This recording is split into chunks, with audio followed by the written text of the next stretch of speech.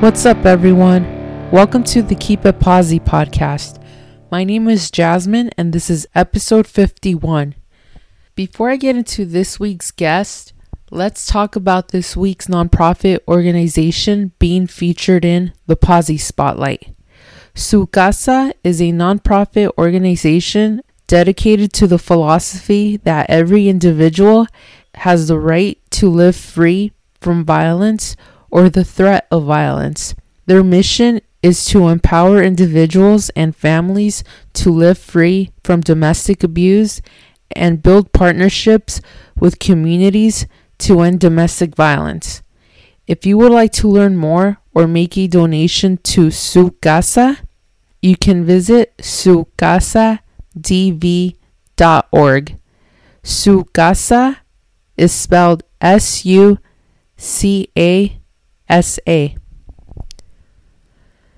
This week's episode features Ben and Andy of pop punk band Loose Ends. The band is getting ready to release Tell God You Were Framed, their debut EP that will be out later this summer. In this conversation, we talked about their upcoming EP, how they've been influenced by different genres, Yellowcard, Deftones, and tons more. Here's my conversation with Ben and Andy on the Keep It Posy podcast.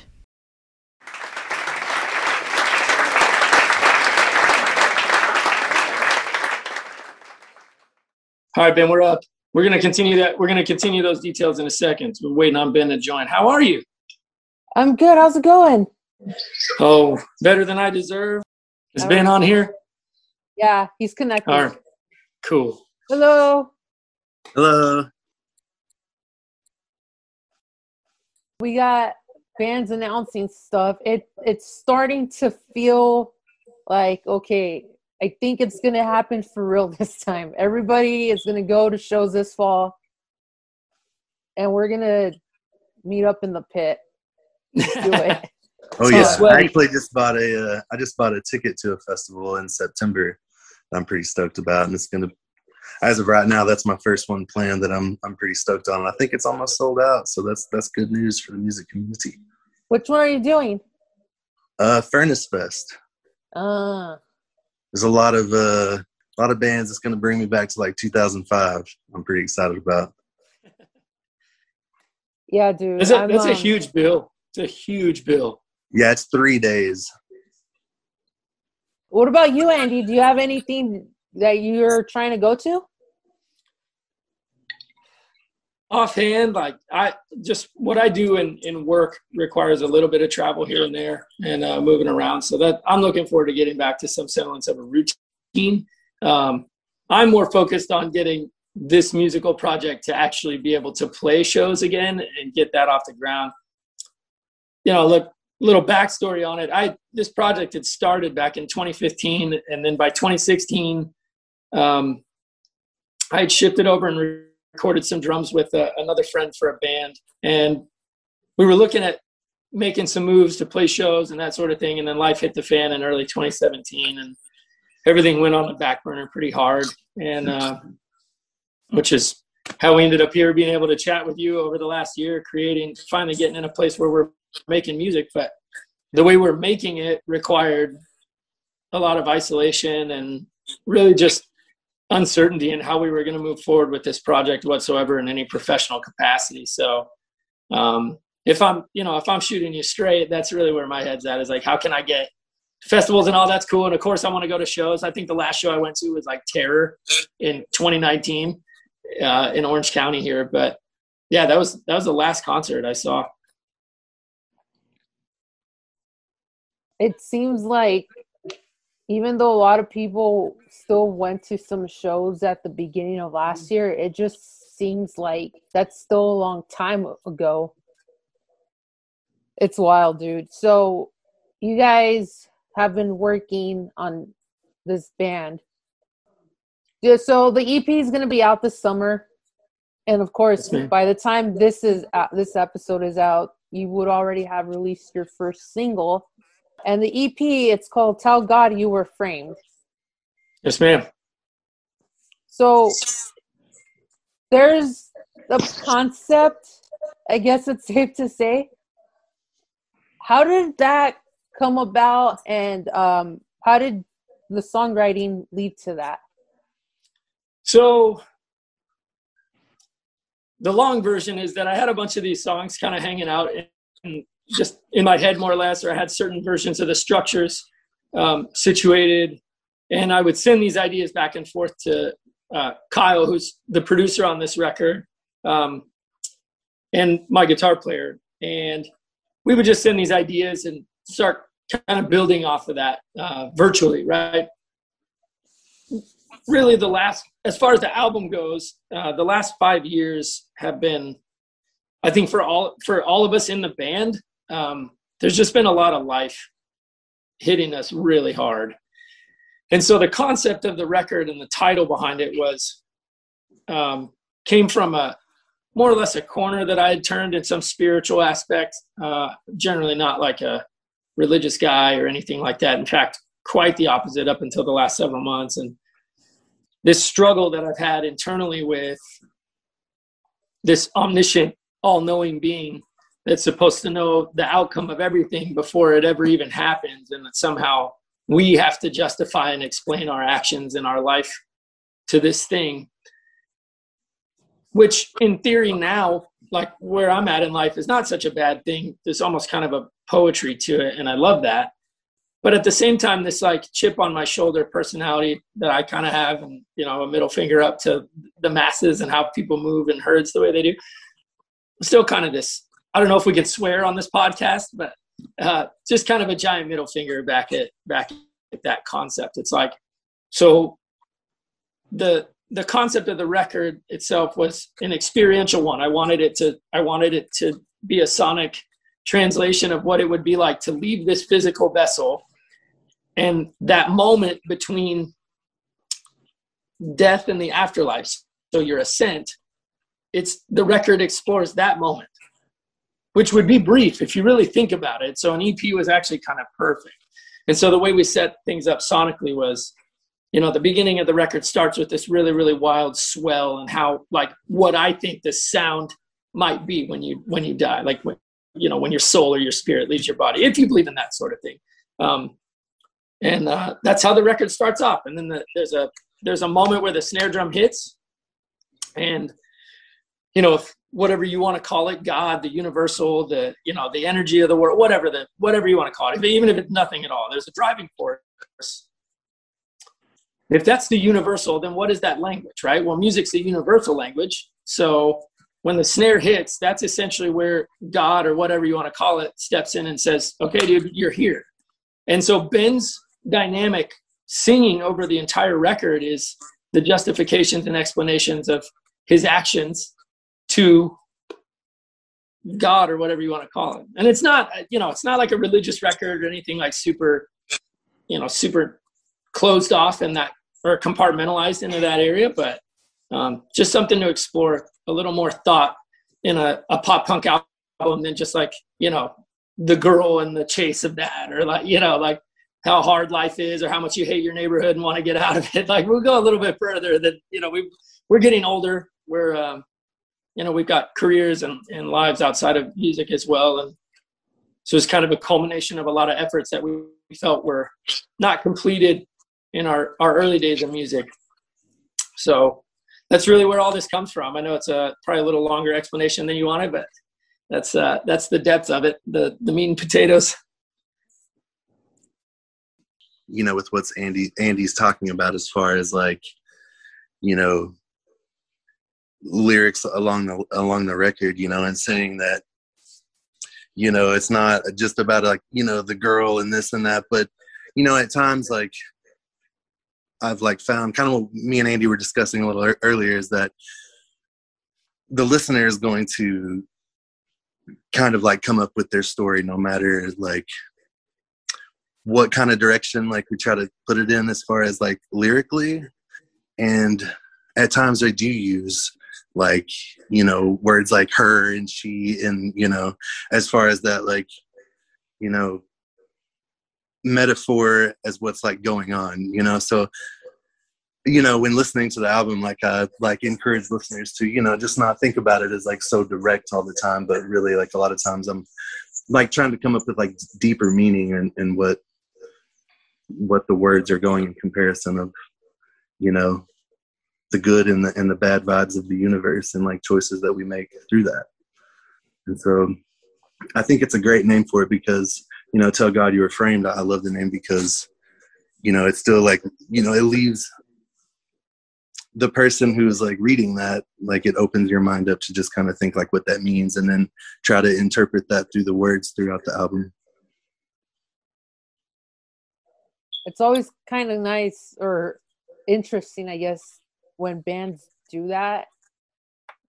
They refer to something as a him or a her in their songs. But when you're a hardcore fan of the band, like you'll know, especially if you know their background, it's like, oh, I think they're referring to this. Oh yeah.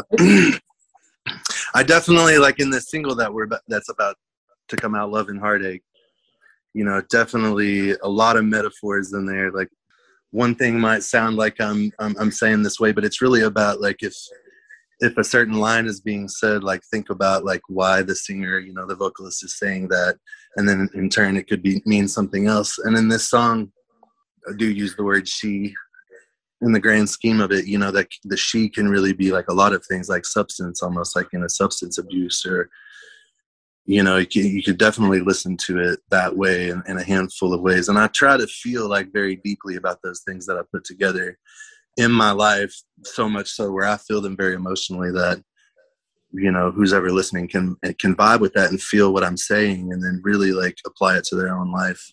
And really like she can be a lot of things like what we're saying. And I want that to mean a lot to somebody, as far as it will pertain in their life. Sick, dude. That's awesome. And I know that you guys are releasing the music video for the first single next month. Yes, ma'am, in June. So early June, I think we're looking at June 7th. And really the way we wanted to approach this was not to, for lack of a better term, we don't want to blow our load like immediately, like put the record out and the video and the single all at one time. We want to, we kind of want to take our time with it. Ben and I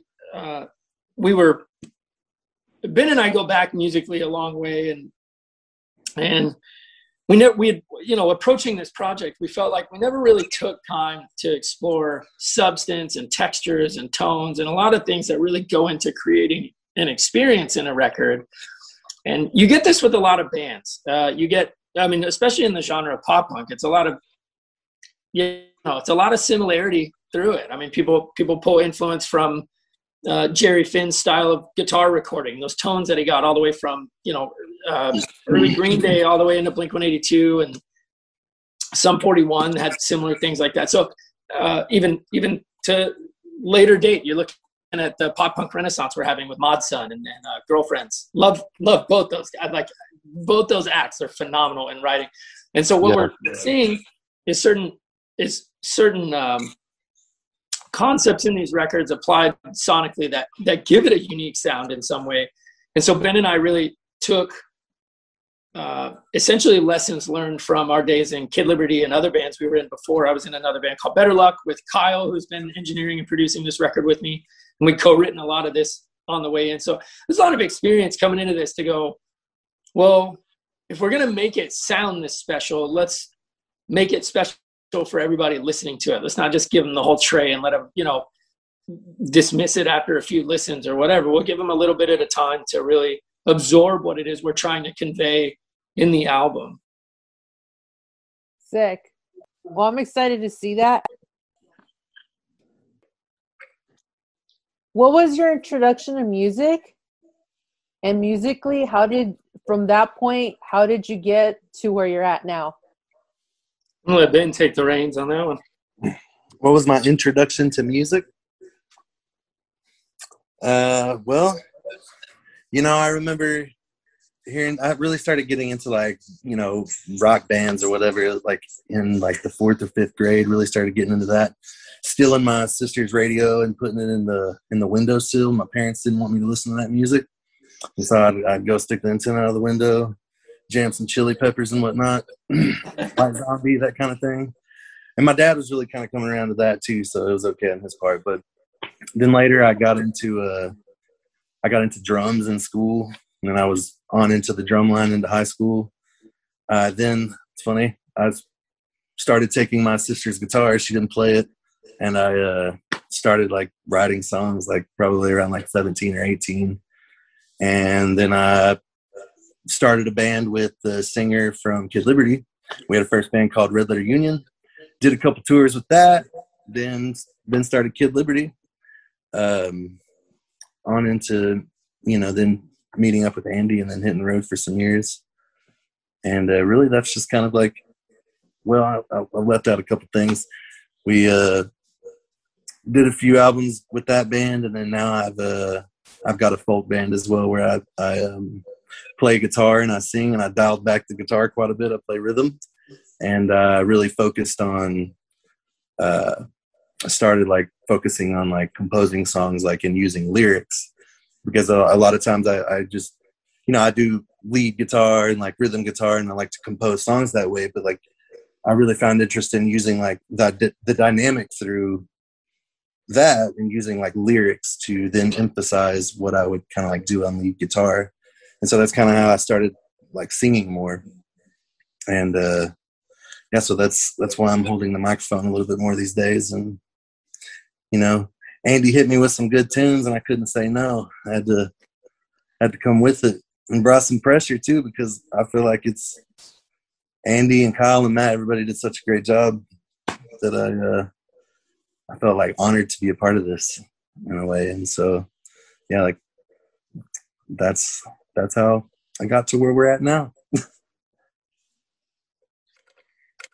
I guess mine was, I grew up in a very musical household. My mom is a classically trained musician and a vocalist. She traveled the world singing in college, and she's been in like choirs, church stuff, you know, her whole life. And I've just been fortunate to have lived and been in a household that just welcomed. I never had to ask really permission to play drums when I finally got my first kid. It was just like the only rule in the house was like, don't play if someone's on the phone, and don't play after 9 a.m. or after 9 p.m. or before 9 a.m. And like, that was it. So I had 12 hours throughout the day. If there was a window to play drums, I was playing drums. Guitar, same thing. I kind of learned by way of my mom having all these different instruments in the house. And don't let Ben fool you, dude. This guy's a virtuoso. He'll sit down, like he talked about picking up his sister's guitar and like learning songs. This dude's nasty. You know, all of us sit around and like just watch him create music, and we're like, dude, we just need to quit like everything we're doing. But you know, I started learning like, you know, 3 or 4 chord Johnnies, and my first punk rock record that I had, you know, my first song really was Queen's Sheer Heart Attack when I was really young. I heard that. I just remember loving how fast it was. I was really young. And my mom had that album, and I would just have that record, like literally the vinyl, just playing on repeat. And then she also had it on cassette tape with a little boombox, so I just listened to that.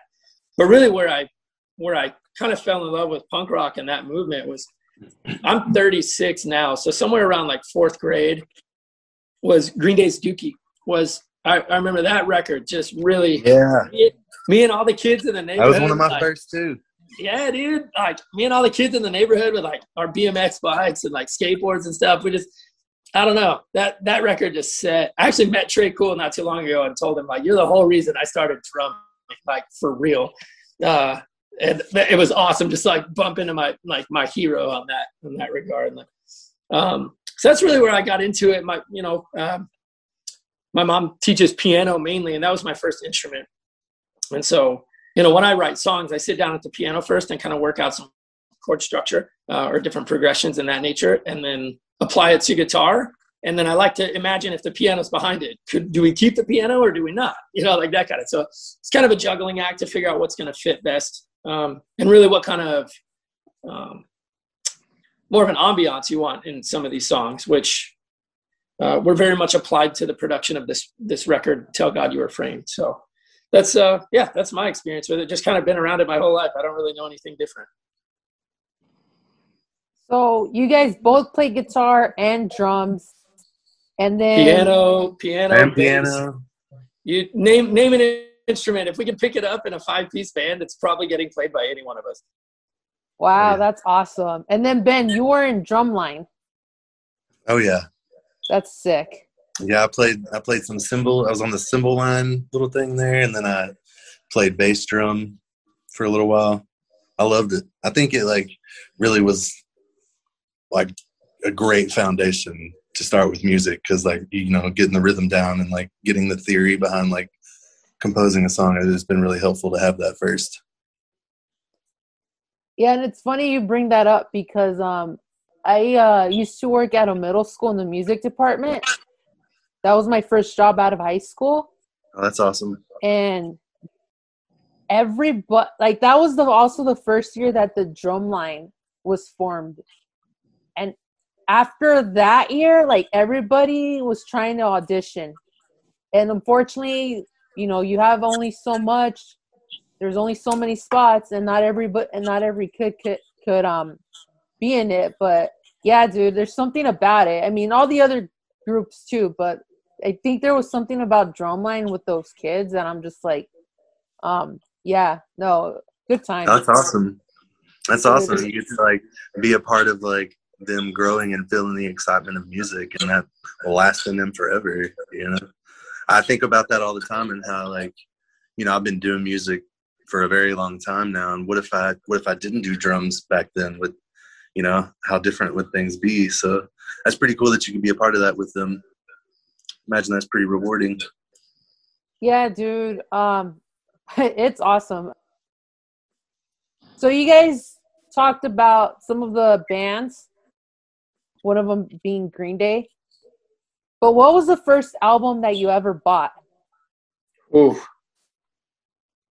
Ben, you go. I got to think about mine for a second. Well, I mean, as far as like, you know, when I got older, I mean, because I had a few albums. I mean, I can tell you when I was in 4th grade too, but you know, it was like, you know, your classic. I think I had like Green Day, Dookie, Nirvana, Nevermind, Oasis, Morning Glory. I think I had like a White Zombie, Astro Creep album. Yeah, dude. You know, that's like the Offspring, the Smash album still is one of the best albums out there. I don't care what anybody says. Nobody's going to argue with you. That's one of the most quintessential punk rock albums ever. Yeah. And then, you know, when I started getting more moolah in my pocket, and I wasn't just being like, hey, Dad, buy me that Nirvana album. I was getting really into like Thrice and Lamb of God and those kind of heavier bands. I was also like playing a lot of, you know, heavier guitar, and I was, you know, trying to be Thrash Lord or, you know, Triplet Master or something. Squealing time, I don't know. But yeah, I guess that's it for me. I've got Offspring Smash for sure was definitely in the top 5 of purchases. But Green Day, Dookie, Smashing Pumpkins. People hate on it, dude, but well, they may not hate on this one so much, but Deftones, Adrenaline in time, dude. That was the hardest record I had heard ever. And then not only that, they came right after Korn's self-titled album, which was the murkiest sounding. Ross Robinson, Korn too. Straight up, but that Ross Robinson sound that he crafted this really raw, organic thing. He didn't try and make the band sound way better than he got the best performance out of them that he could. And looking back on that, I mean, those records specifically influenced a lot of the heavy music that I listen to today. Deftones is by far my all-time favorite band. I just don't think there's, which is a little out of character because I generally gravitate more toward like the Fat Records, Nitro era of punk rock, like with a lot of harmonious and melodic singing over like really drivey blues chord progressions and stuff like that. But when it comes to heavy music and like who the Deftones influence, I mean, you look at bands like Thrice, Lamb of God. I mean, you could go down a laundry list. Pantera was another band. That was, dude, the Cowboys from Hell record was like all the way in the library. Yeah, all the way in the library. And then by the time 101 Proof came out, I was like, what? It was like mind blowing. So those are some of the first ones. Then you start getting into the latter part of the 90s. For me, by about 96, 97, you, at least in my musical history, I can identify the shift in interest. I bought, coincidentally enough, I bought a Scream 2, the movie Scream, or that franchise. I bought the soundtrack to the Scream 2 movie. And Less Than Jake had a cover song on there called I Think I Love You. And I was like head over with that band, because that was right about the time Mighty Mighty Boss Tones was, really hitting the market, no doubt. This whole ska punk revolution thing was happening in the mid-late 90s. And I just thought Less Than Jake was wild. They were just fast and fun. And that led me into, I found Blink-182. The Dude Ranch album was right in there, and then that just led down a whole path of like more NoFX, Lagwagon, more Offspring, more 30 Footfall, a lot of those bands that really influenced a lot of it. Phoenix TX was another one they were called River Phoenix. I'm originally from Houston, where they're from. Yeah, dude, they're from my hometown. They're from a small area just east of Houston called Third Ward, in a really small pocket of it, Denver Harbor. And these guys were I don't know, man, they were just heroes, like local heroes in our town. And they had to change their name to Phoenix TX. And that was my first official like punk rock show I went and saw them in 3 local opening acts for them. It's good. So anyway, that's my long-winded version of music and where I got started on it. But you can get the variation of influence. And I feel like I got to cover some other ground, like being an 80s, 90s guy. Like hip hop has been a massive influence in so many ways. Like I love production value from guys like Jay Dilla. You got Tribe Called, you got Common, all the way up into the earlier Kanye era. Like a lot of that stuff. Jeru the Damage. I mean, Ben and I cruising around touring with Kid Liberty, like, dude, Mac Miller and Wiz Khalifa were like in rotation daily. I kind of want to tap in on that. Like he's making such a good point. Like I guess I was just thinking about that, and in that, like, a lot of times, in this kind of, with this kind of question, with the kind of music that we're playing, it's like we stick to rock bands, but the radio, what's on the speakers, you're gonna hear some. I forgot to mention that along with all those records, like I was also listening to the Bee Gees. Anybody says I like disco. There's a lot of melody in that. But yeah, hip hop too. I'd be lying if I didn't say I didn't have some Drake on a couple times a week right now. Yeah. So like Bobby Caldwell in like 91, which is where Jay Dilla got the sample for the light for Common. And like, dude, there's a lot of the soul and R&B stuff. And of course you have, your Nirvanas and the Pearl Jams and stuff like that were pretty influential. The Melvins, big deal there. So I mean, we could go on for hours and just wax. This is what you're going to get me down a rabbit hole. We're just going to be talking about this all night. So oh, dude, man, like it's all good. I love everything. Like I don't have any kind of like genre that I stick to. It's like I listen to things like mechanically, like how everything is as far as, whether it's on beat, in tune, like unison, maybe that's where some of the drumline stuff comes in. I'm like pretty OCD about that metronome and things like that. And I love that. That's like I love finding that puzzle piece. But then I also like run heavily under like emotion, like I always feel like music and weather rules my emotions. And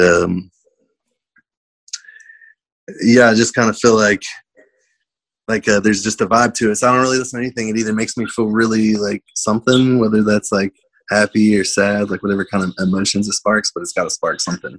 And that can be in either hip hop or like rock or emo. I write like a lot of R&B kind of stuff.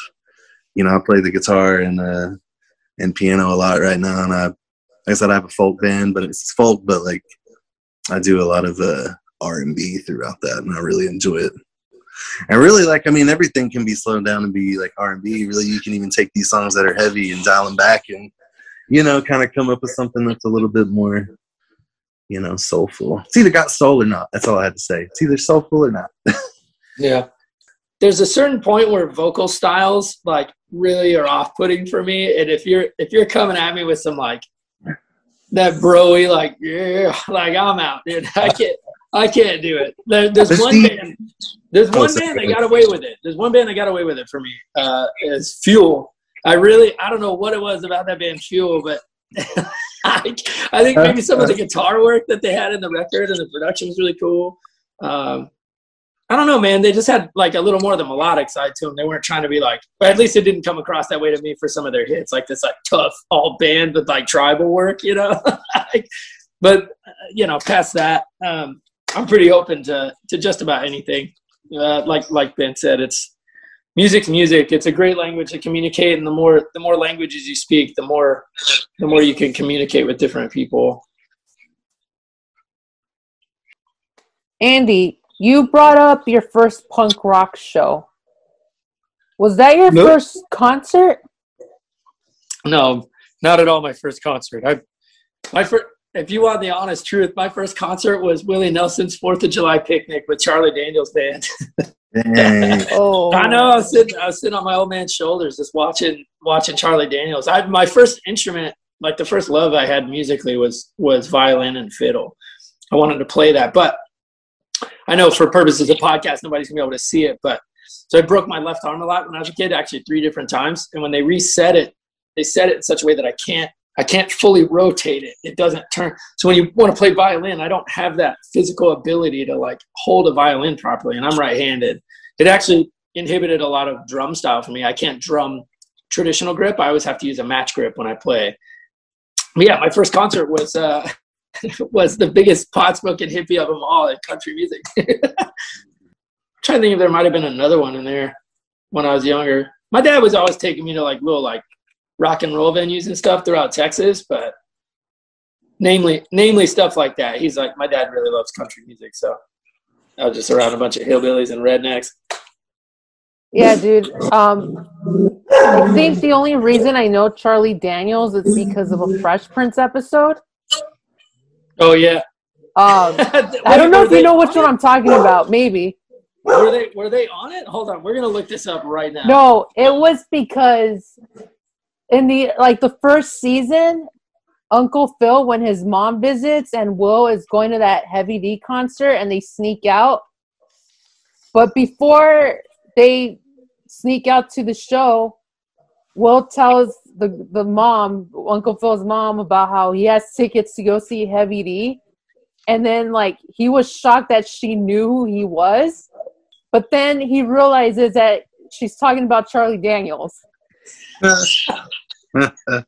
So, I looked them up a while ago when I saw it.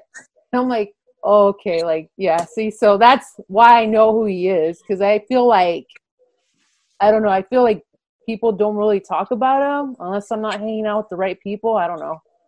There's a song by Charlie Daniels called "Drinking My Baby Goodbye," and it is my favorite song by that band. Everyone goes for "Devil Went Down to Georgia" because it's what everyone knows, but "Drinking My Baby Goodbye" is like such a fun, drivey song. It's all gas pedal, like the whole song, just like straight through.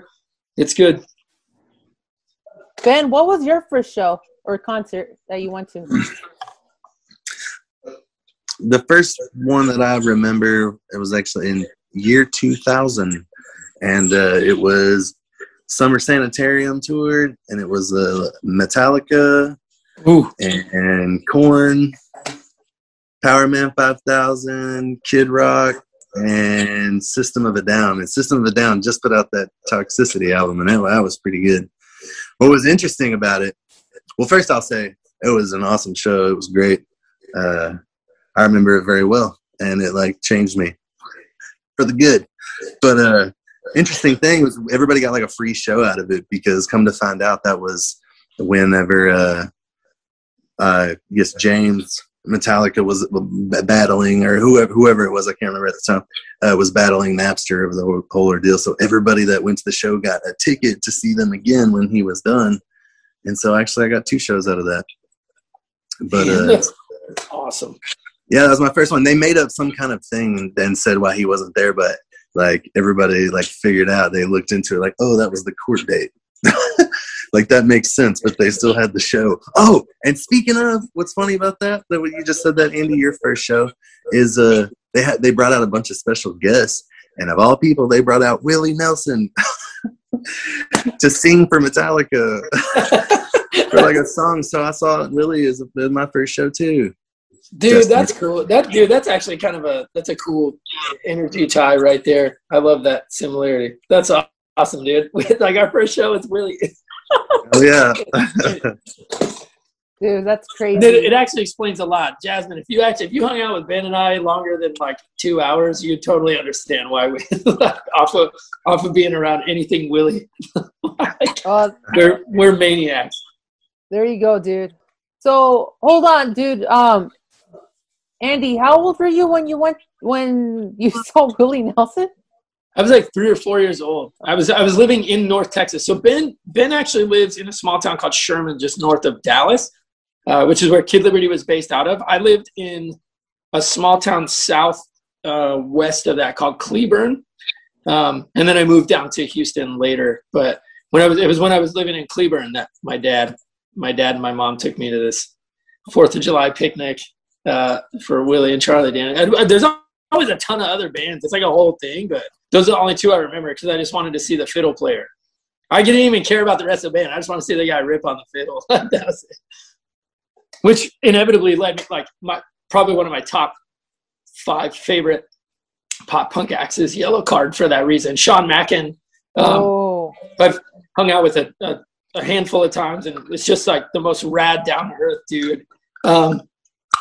But his particular role in the band is what sold me on Yellow Card. Like, I just love that violinist aspect or the string section aspect to something that doesn't necessarily warrant having strings all the time. And he just had a way of pocketing that, and it made them stand out in a sea of other pop punk bands. I mean, I think they were still running till 2016. I think is when they finally 2016 or 17 is when they finally called it quits. And I hope it's not forever. I hope they have all the reunion tours that sell out every time they decide to get back together. I hope that's a thing, but we'll see. When Ocean Avenue they were going off with that album, that's when I was still trying to figure out where I'm going at musically. I think that was I might have been in the 8th grade when that album was released, but I mean, those hits were all over, and you weren't hearing anything else like it on the radio.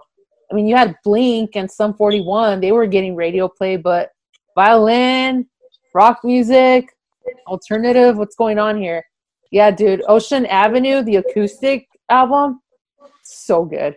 I actually went, so in I think it was 2013, maybe 14, I want to say it was 13. I saw them perform back-to-back sets at House of Blues in Anaheim, where they did the full Ocean Avenue album, and then they had some other songs that they played. They did like a full set, and then they came out and did Ocean Avenue in its entirety acoustically. Literally one of the best shows. And then I was at Warped Tour in 14, and I had a very fortunate privilege. A friend of mine just kind of slid me in the back there, and I got to stand side stage for Yellow Card set in Pomona, and then again in San Diego, I think. It was so sick. Like, they're just a giant ball of energy to watch. They move around, and Sean's got a ton of energy while he's playing. Of course, he does the backflips. Everyone loves that. So, they're a big influence. Actually, on this new record coming out, that you'll hear a lot of influence from some of the Yellow Card stuff. I think Kyle and I tried to tie in some of that because they're such an influential and impactful band to the way that we creatively write. So hopefully it translates. It's like a subtle nod, Yeah, dude, I was at that Anaheim show. Were you? Yeah, dude, it was sick. Yellow Card, any other band, it is just so awesome when the show is sold out and everybody is singing at their top of their lungs. Like, that was such a great show, dude. And no one wanted to leave, like when it was over, because we weren't sure what they were going to be doing after that. That just seemed like it was the end of everything. And then they put out Southern Air right after that. It was like, what is this? Like, it was like they were reborn. It was great.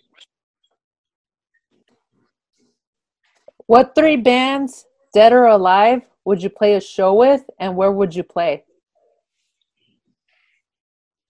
What 3 bands would I play Dead or with, dead or alive, and where?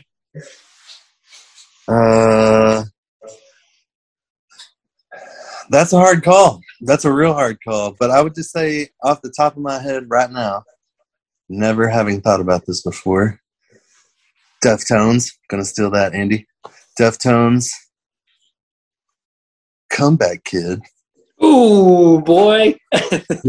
just because I love them, and I think it would just be fun to watch. You know, I would just love to do that. Just every day, like touring with those guys, standing like side stage, watching that energy would just get me so hyped.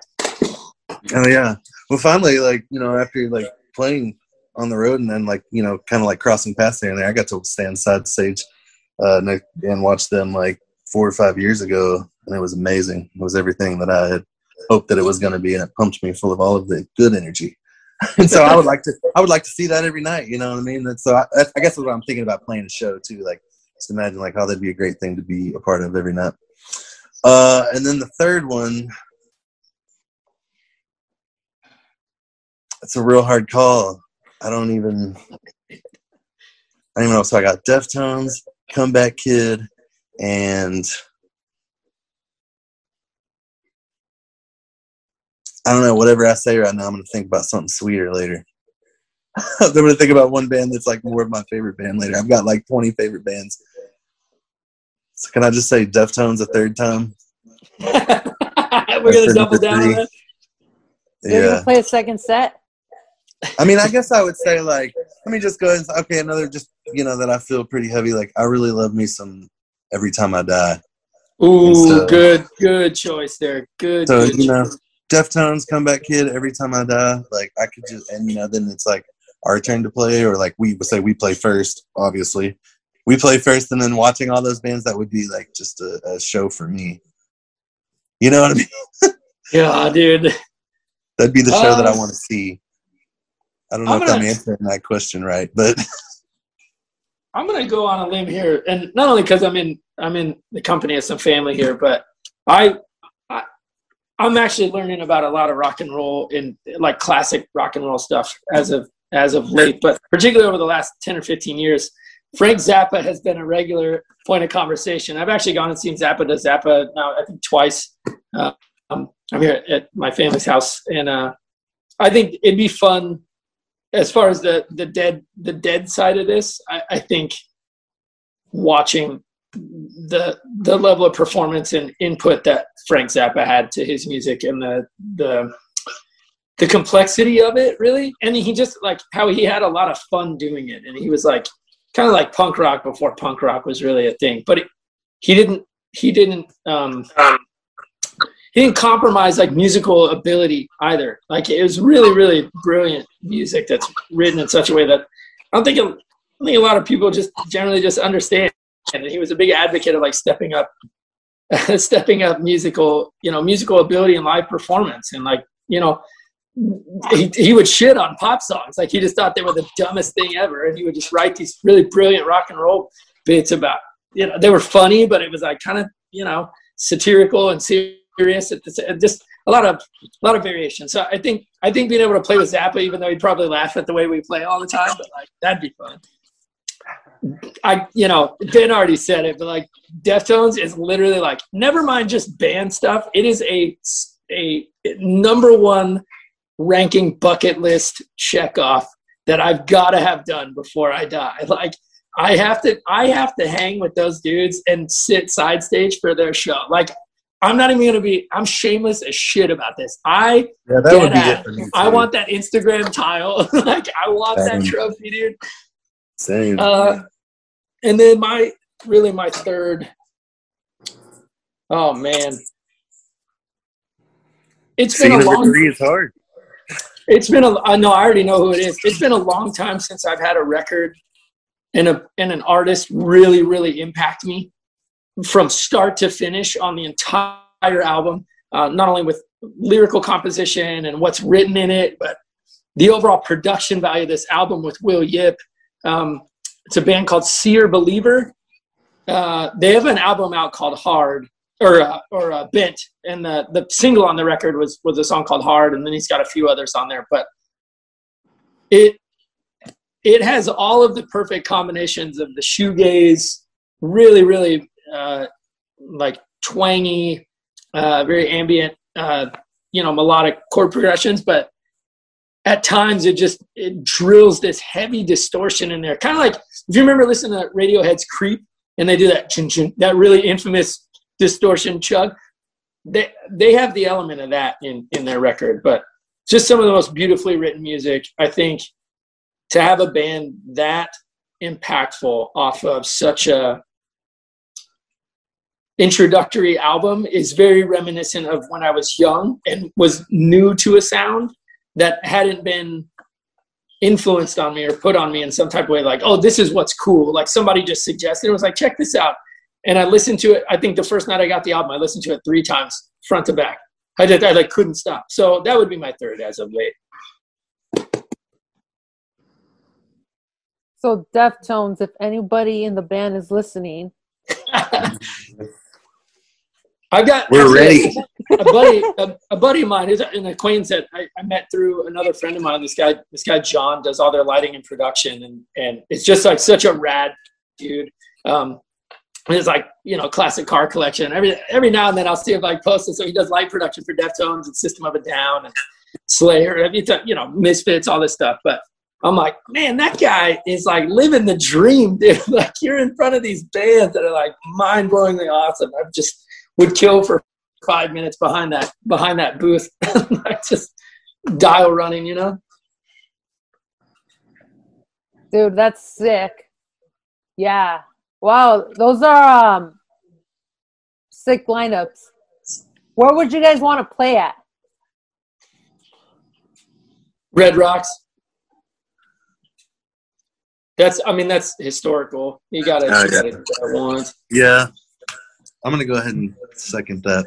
Yeah, Red Rock's sick. I don't know what else you got, Ben. I mean, there's a few venues that I have in mind. I would for sure love, I got a few, but well, current venues or like just cities? Anywhere in the world? Anywhere in the world. Ooh, Prague. Dude, I'd love to play in Prague. Yeah, I don't know. Red Rocks, that's it for me. Yeah, Red Rocks is sick, dude. I've always wanted to play them, and I was questioning, and Andy said it, and so Andy took my answer. That's it for me. That's where I'd love to play there. Ben and I have played quite a few historical theaters across the country anyway. I mean, some of them weren't even historical, just some big theaters. We played, what was that amphitheater we did in Dallas? We co-headlined with Set Your Goals. We did that one. It was a show Zemer did. I can't remember. Yeah, I don't remember. It was like something amphitheater. We did that. We did Webster Hall in Connecticut. We did the Palladium in Worcester, Massachusetts, or as they say in Mass, Worcester. And then, man, we played the Meat Locker in New Jersey. It's kind of cool. I have to say, it's here in Dallas. Like, one of my favorite places I've ever played, so I always would want to play there again, simply because some of the most on point like sound on stage I've ever heard is at Trees in Dallas. I mean, it's been some years. I don't know if it's still like that, but returning to that place and like you really want to feel the music when you're playing. I do. I want to get there emotionally so everybody can feel that. The music is so pumping on that stage, like your feet are vibrating, and it's a smaller venue, but like it feels really good in there to play on that stage. So I tend to like smaller venues sometimes too, just because it's gets an intimate vibe to it. I think you could fit like 100 or so, a couple hundred people in there maybe, but yeah, I love that place. Yeah, small intimate venues are fun too. I love that stuff. 100 capacity, you said, with Deftones? Oh, man. Yeah, it would be wild. Okay, I guess I was just kind of thinking in general, but yeah. So, dude, can you imagine that show? Even like not even just people standing, but like candlelit tables with like cloth over and people sitting in suits, like watching it. It's just like this intense, gritty show the way that they do it, and that's our experience.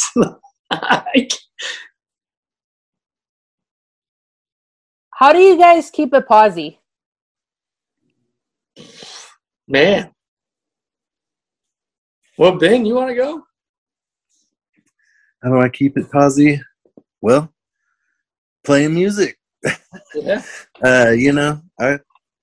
It's a thing that, we work through every day, really. And I really do like to use writing music as like my most like positive thing that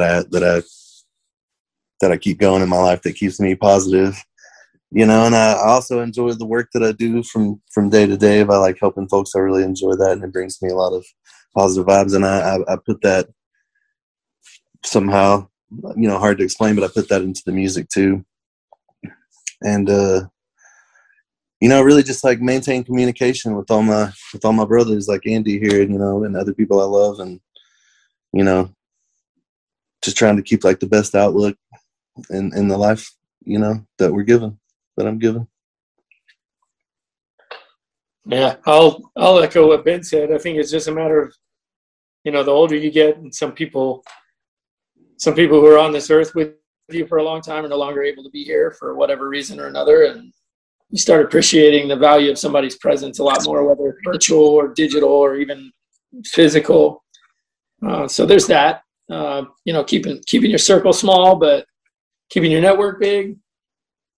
And I'll continue to echo Ben. I think music and creative endeavors. I don't want this to be a plug necessarily, but it's just part of what I do on the side of the band. I actually have a clothing brand that's primarily focused around positive mental attitude as well. And so just the creative elements of like finding the right fabrics, or like getting my woven labels or hats or t-shirts, like any of these things that go into my line of work. And then creatively conveying a message through artwork or whatever, in this way to be positive off of that and impact people in a completely different way aside from music. I like that. And I think that's resonated with my very small audience in that, to where they're loyal about what, coming back and consuming my products and the lifestyle that I portray with what it is I do. And it's still kind of like, I think Ben and I, we've talked about this a number of times, like there's a realistic aspect to being positive. It's not about being, gung-ho. It's going to be the best day ever all the time. I think there's a certain balance you have to have, and some emotional diversity in that aspect, to realize that you're going to have bad days too. You just have to know that they're going to get good again, and that's all it comes down to it. And I really appreciate your question in that. Now that I'm talking about it more, I think people need to hear some grounded dialogue in that makes sense to the everyday. You can't. I always tell people it's gray skies and sunny thoughts. You know what I mean? Like it's kind of the twist to it. Doesn't matter how dark and cloudy and rainy it's going to be. Just keep thinking as best you can, no matter how bad it gets. So music, art, creative, family for sure, super hard. And like Ben said, my brothers in music, and I think Ben and I, even through this project, have gotten even closer. We were already like hella close. Like we were talking with a great deal of regularity going into this project as it was, and now it's like almost daily. And we live 1,200 miles apart from each other. I live in Southern California. He's in North Texas. So just having this creative outlet open up other opportunities to communicate and have a dialogue that is beneficial for both of us as like friends, and reliving, memories, and also looking at the future together and how life's going to be going forward. So, yeah. Yay. Any last words? Anything else you would like to let the people know? I'm going to let Ben take us out. I do want to say thank you very much for having us on here, and, letting us talk about all this. And, asking us these questions so that we could, talk about this stuff that we love. With that, I just want to say that I'm super pumped for everybody to hear this album coming out. We're pouring a lot of heart and soul into this, and I hope that it shows. And yeah, thanks for everybody that's already gonna, tune in and check it out. And I think everybody is gonna be stoked to see the video. I'm pretty stoked on it, and hope everybody likes it as much as we do. I'll echo a lot of that.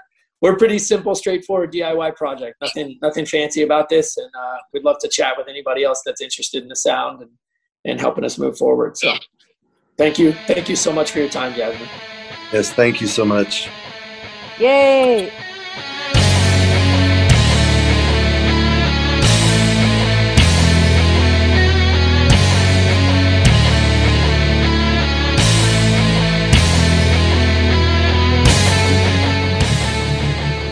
So that was my conversation with Ben and Andy.